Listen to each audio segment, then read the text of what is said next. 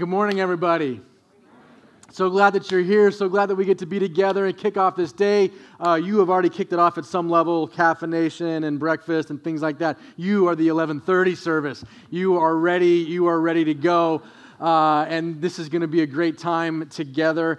I'm Caleb, if we haven't had a chance to meet yet. I'm the lead pastor here. And for the past couple of weeks, I want to remind you what we've been talking about. 2 weeks ago, we talked about why we work. We spend over a third of our life working. And some of us don't like our jobs, some of us like our jobs. If you missed that message, go back and listen to it online or download the podcast or whatever. But we talked about why we do it and the meaning that we can bring to the mundane. Last week, we talked about why we gather like this on a Sunday. I mean, there's football games going on. There's waves to be surfed.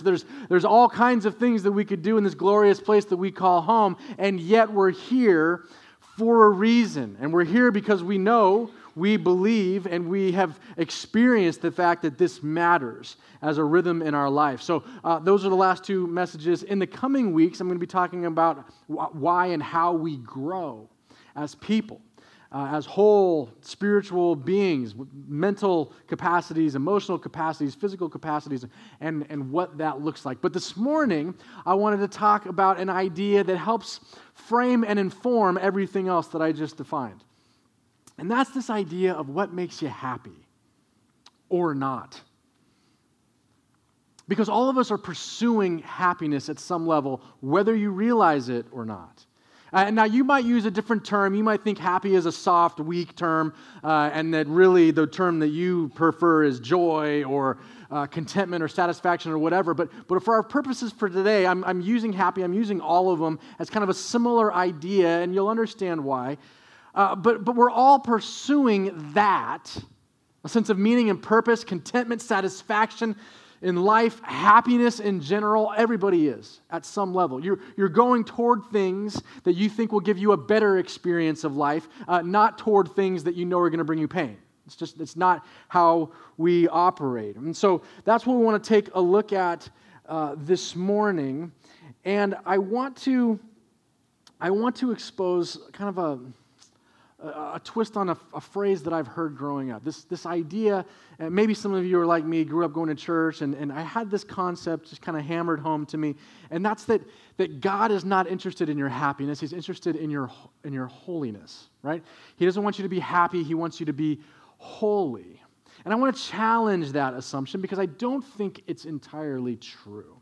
Because after all, God gave us the capacity for happiness. He gave us the instincts and the desire and the draw toward a more fulfilling, joyful experience of life. Of course, if He says that He wants us to live life to the full, He means that at some level. And of course, if the Apostle Paul, who wrote most of the New Testament, talks about joy over and over again in his experience of it, that there's something there. And if Jesus says that He wants His followers to be salt in the earth, bringing out the flavor of life, and salt and light, exposing the things that are beautiful, that there's something for us. And His wiring and putting in us this desire to pursue, to experience a level of satisfaction, joy, contentment, and just a common word that we use all the time, happiness. And here's where we're going. I want to give you this from your outline. These are your first two fill-ins, and this is just kind of defining our conversation this morning. So I want you to try to wrap your minds around this simple concept. Happiness is about a who, not a what. Happiness is about a who, not a what. Insert joy, insert contentment. Happiness is about a who, not a what. Now you know this because think about your most happy experiences in life. When you've been most excited, most full of joy. Think about that as you look back on your life. What were those times? They were like Christmases, right? When you're with certain people. They were the birth of your child or your grandchild or your marriage, the wedding day.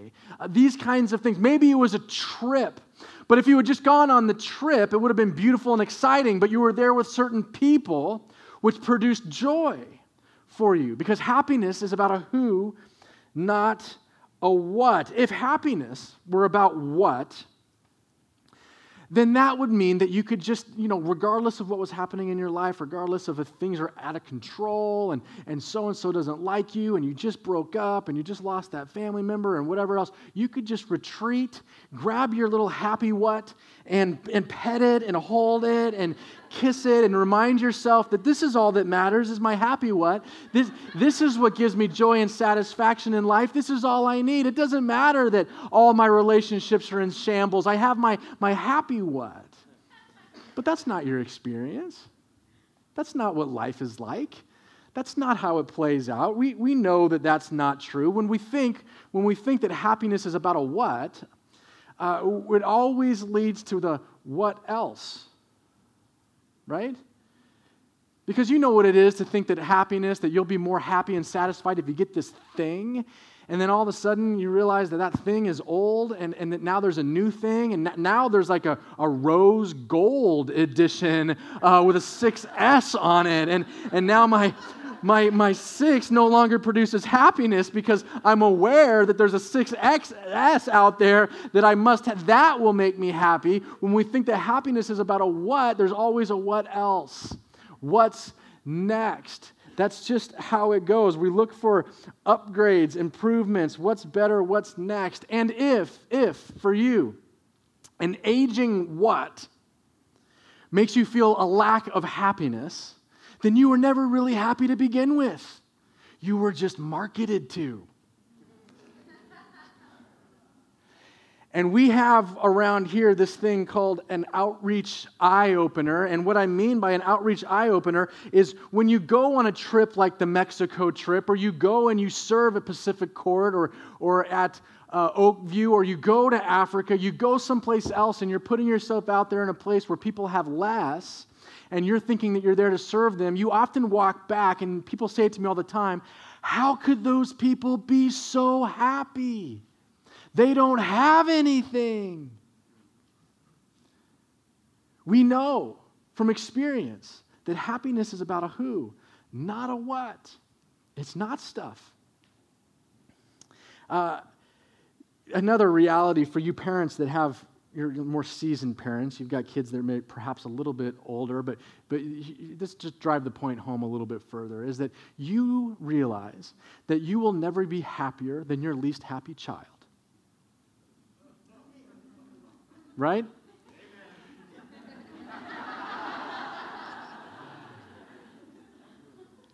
Because God is pointing to something there. If they're not happy, you have a difficult time being happy. And gentlemen, you also are aware that you cannot be happier than your least happy wife. Which is an argument in itself, perhaps the best argument against polygamy. Can you imagine having to go from room to room in the morning, trying to figure out how happy do I get to be today based on whatever is coming back at me? Happiness is about a who, not a what. It's always tied to relationship, not stuff. Not stuff. And so I want to take you to this verse. This is the most important verse in the Bible, and I try to keep it in front of you at least once a month, because these are the verses that every other verse points to, hinges on. This is what it's all about. When Jesus was asked what's the most important thing, he said the most important thing, or commandment, or the way that you should orient your life is this: love the Lord your God with all your heart, soul, mind, and strength. With everything that you are. And then the second commandment is just like it: love your neighbor as yourself. There is no commandment, there is no thing greater than these. In other words, the secret to living the life that God has for you, a full and meaningful life, experiencing true happiness, has to do with relationship. And in the spirit of Dr. Seuss, we're going to look at the who's. Who 1, who 2, and who 3. I want to look at those verses that we just read in reverse order and point out the who's. Who number 1 is you. Jesus says, love your neighbor as yourself. That you are a who that has a lot to do with your experience of happiness, or not. And oftentimes, we tend to minimize or ignore our own selves. And we'll experience a lack of joy, a lack of contentment because of this deficit in us. We'll talk about that more in a few minutes. The second who is others.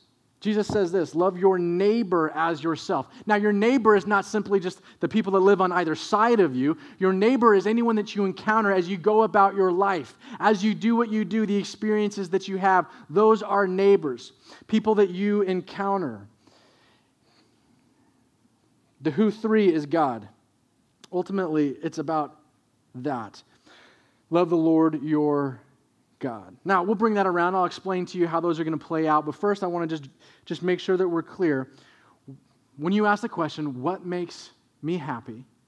The answer is no thing. No thing. No thing makes you happy. So I'm gonna ask you the question. You're going to say it out loud to me, okay? Just for fun, just for practice, because we want to drive this idea home. What makes you happy? No thing. No thing. No thing is going to make you happy.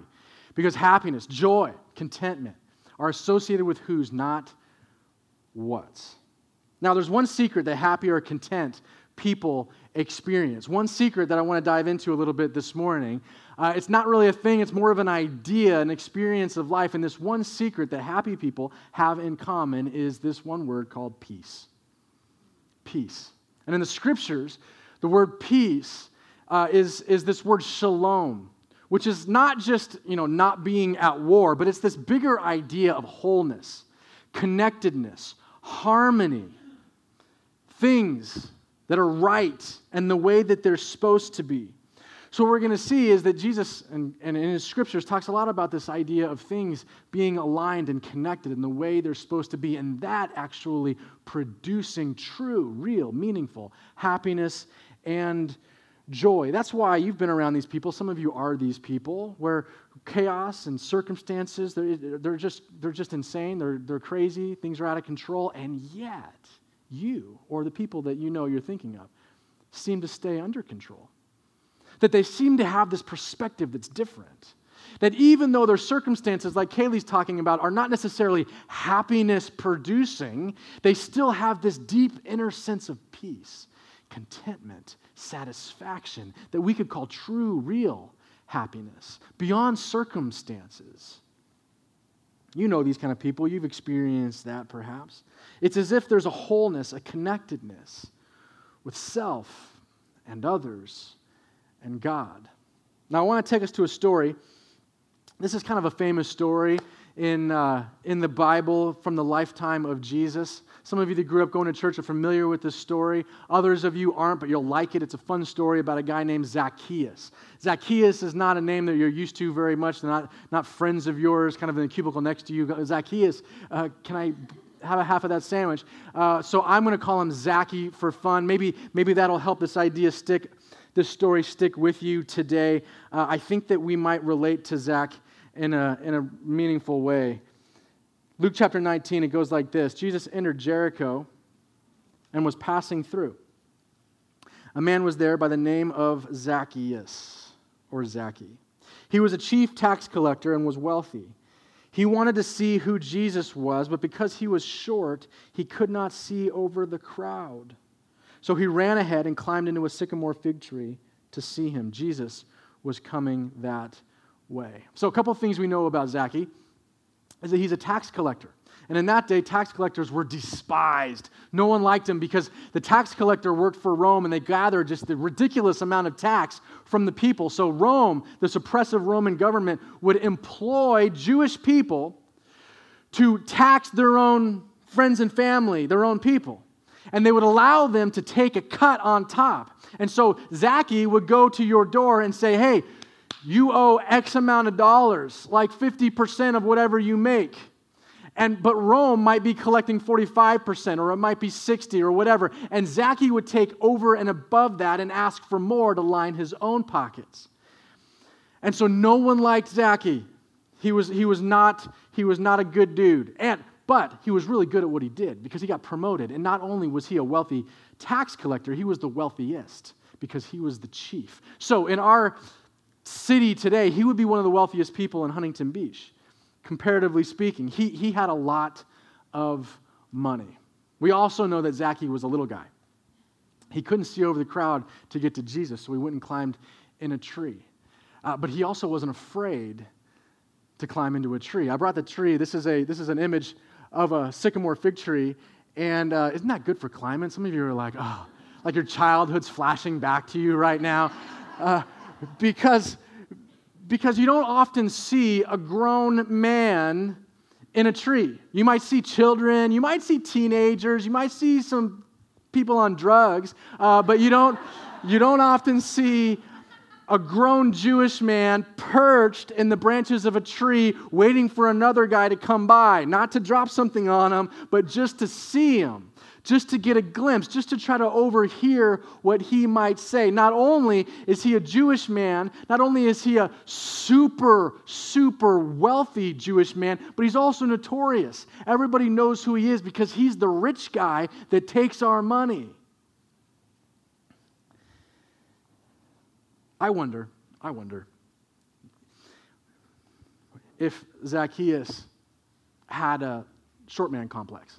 You know what I mean? You've heard of this term. All of us at some level have some kind of complex. We have this deficit, this thing that we associate with ourselves as being not good enough or not the way that we would want to be. And so whatever ours is, whatever yours is, we have a tendency to overcompensate for that with something else. And I wonder if Zacchaeus, being a little guy, tried to overcompensate for that by working really, really hard and making lots and lots of money, as if to say, I don't care about you and what you guys think of me, or I'm going to prove myself, I'm going to show myself to be valuable. And so he worked so hard, he found that he was pretty good at numbers, and he got promoted, and now he's the chief of all the tax collectors, just because he wanted to prove himself out of insecurity. I wonder if maybe that had to do with it. I just bring that up because everybody has a story. And oftentimes we read stories from the Scripture or that we see, or we come in contact with people that irritate us, and we don't stop, and we forget that everyone has a story. There's a reason why they do the things that they do. And there's a reason why Zacchaeus is this miserable, lonely, isolated, really, really wealthy man. And there's a reason why he's not happy. And he's desperately looking for help. And he thinks that maybe Jesus can help. Verse 5.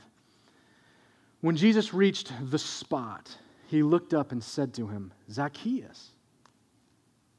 Let's pause there for a moment, because those two words really stuck out to me this week. The spot. Now, what's the spot? Like if we go and we find a tree somewhere, is there a plaque and it's like Zacchaeus was here? Probably not. It's not like a particular spot, except for it was the spot where Zacchaeus was. Where Jesus would stop in this spot and look up, see a grown man in a tree, and he would know his name and say, Zacchaeus. Now, I bring that up because I think that you have a spot, a place, a location, somewhere where you encountered Jesus. And maybe there's a few of you who are here because you haven't yet, and you're wondering if you can or need to. I believe that there's some of you who one day will bring family members, children, grandchildren, back to this silly theater when we're long gone. And you will bring them back here because one of these purple chairs some Sunday was your spot.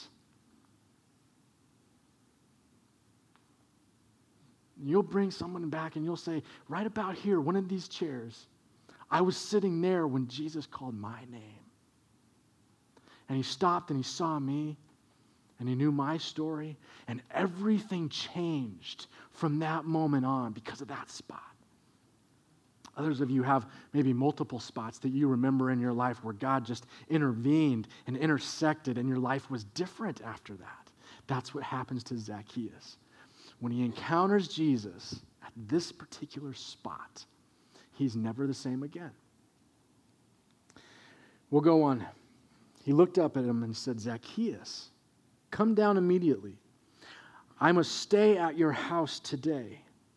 So he came down at once and welcomed him gladly. Now all the people saw this and began to mutter, he's gone to be the guest of a sinner. That Jesus, always hanging out with bad people.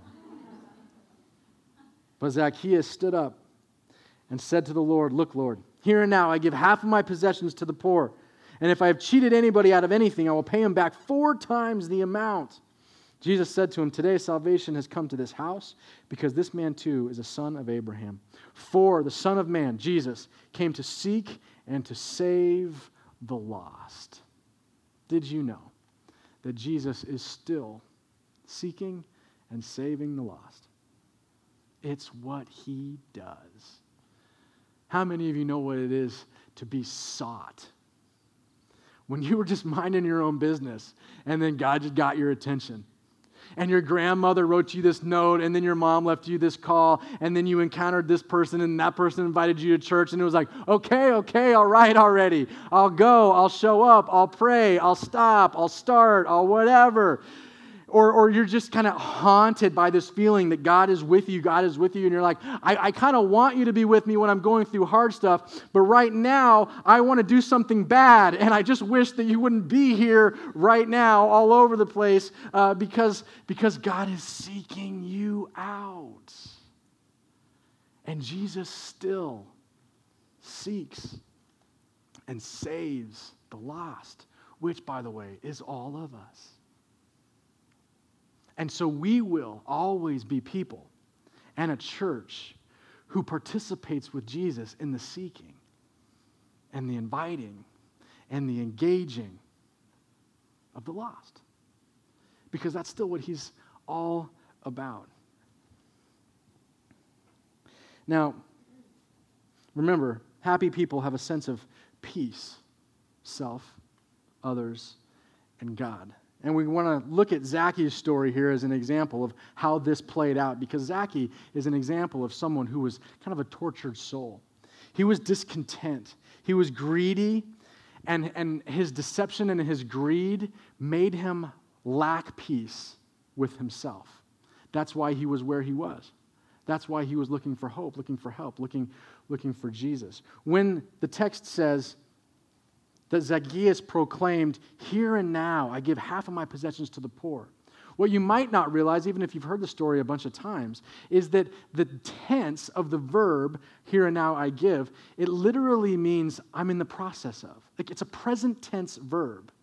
So he was either already giving away money, or he was just that morning, or he would that day. It's a very present tense idea, which means that Zacchaeus is all torn up inside. Like on the one hand, he loves being wealthy and he loves what he does and he loves being the rich guy. On the other hand, he knows that he's messed up. And so he's trying to give some money away to feel better. He wants to do something. On the one hand, he's trying to compensate, he's trying to justify, he's trying to prove himself, and he likes the status, he likes the prestige, he likes all of that. On the other hand, he wishes he wasn't so dark. He wishes that he had friends and community and hadn't given up so much for the dollar. He's conflicted, like many of us. A lack of peace with ourselves.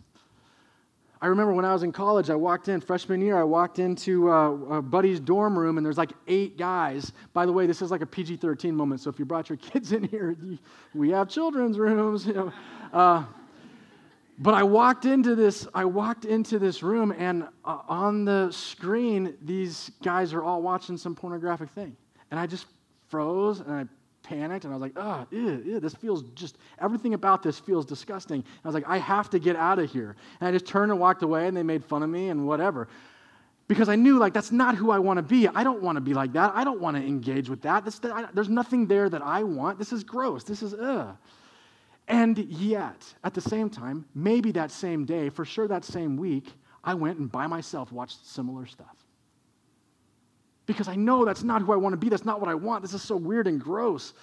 And yet there's this thing in me that's just different. It's just, it pulls. It's kind of the dark side. That's not what I want. This is who I want to be. And yet there's this lack of peace with me. Maybe you can relate to that on some level. There's also a lack of peace in Zacchaeus' story with others. He's giving back to make it right. He's cheated lots of people. And he says, I'm going to give them back 4 times what I've taken from them. So you know a couple of things. A, he's got a lot of money. And B, he's serious. And that because of this moment and this encounter with Jesus, he sees that he must have, to have peace, he must have peace with others. And he will take a step, a bold, dramatic, generous step in that direction. Not just to have peace with others going forward. Like from now on, I'm not going to cheat anybody anymore. No. He's going to go back and make stuff right. That's a part of having peace with yourself and peace with other people. A willingness to do what you can to make it right and to live at peace with others. Another scripture says, as far as it goes with you, live at peace with everybody. Now, there's a limit because sometimes people will not reciprocate, and sometimes people won't return your call, and sometimes people do not want to see you, and sometimes people have already died, and sometimes there's just things that you cannot fix and restore. But as far as you can, live at peace with everybody. And in this encounter with Jesus, that's something that Zacchaeus here learns. And then the last thing is peace with God. And this is the ultimate thing. And the thing about it is, here we find that the true way to peace with self and peace with others is through peace with God. That peace with God is actually the path to peace with others and to peace with yourself. And so it's his encounter with the God of the universe who showed up in skin to communicate, to relate, and to save. And it's that encounter, his acceptance, Jesus welcoming Zacchaeus, it's that reality that fuels this passion and this capacity to be able to have peace with others and with himself. Shalom, connectedness, wholeness, harmony. Look at these verses in Romans chapter 5. Therefore, since we have been made right in God's sight by faith, we have peace with God. We have peace with God because of what Jesus Christ our Lord has done for us. Because of our faith, Christ has brought us into this place of undeserved privilege where we now stand. And we confidently and joyfully look forward to sharing God's glory. Let me put a little image on the screen that I hope will capture what that verse is talking about. What Paul is saying is the path to peace, which is the path to happiness, true happiness, is to look back at a who, not a what, a who, at Jesus and what he has already done. That the God of the universe became a man and died on a cross for you to have peace with God.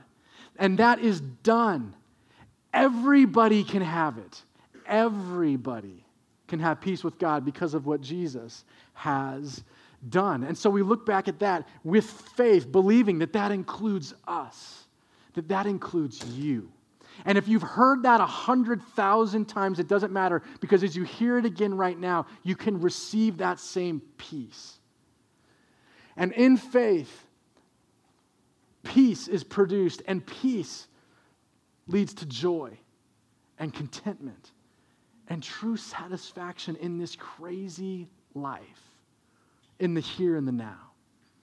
And then that joy can abound, and that contentment can be real as we look forward to the future of God's glory, when that just simply means when he brings everything together in shalom, in perfect peace and connectedness. And we see him and we see ourselves and we see others the way we were designed to be and the way God truly is. That day is coming. But now, in this moment, you can have peace because of Jesus, because of what he's already done. And happiness you'll find is in a who, not a what. It's in this person of Jesus, who we believe is the God of the universe. If you're restless today, if you're discontent, if you're struggling with any aspect of your life, it doesn't matter if this is your first time in church or 10,000th time in church. This is the secret, and it's so simple. It's peace with God. That's the pathway to peace with others and peace with yourself. That's how it works. That's how it's always worked. That's how it will work, because God wired this universe and designed you. That's the path that He invites you to take to experience real, meaningful happiness and joy, contentment, satisfaction.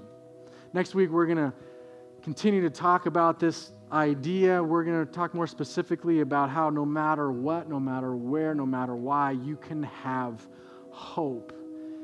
And what a powerful reality that actually is. But right now, in this moment, I just want to give you an opportunity to let this be a spot, to let this be a place where you can encounter God, where maybe Jesus, who's still seeking and saving the lost, and who's still seeking and saving those of us who still have a way of getting lost, can encounter you and say your name and invite you to walk with Him, to know Him, connected in relationship. That's what He wants for you. That's what He offers to you. Lord, I pray as you invite us that we would respond. Someone for the first time. Others of us, it feels like for the thousandth time, but we have a way of losing that sense of focus and peace and alignment with you.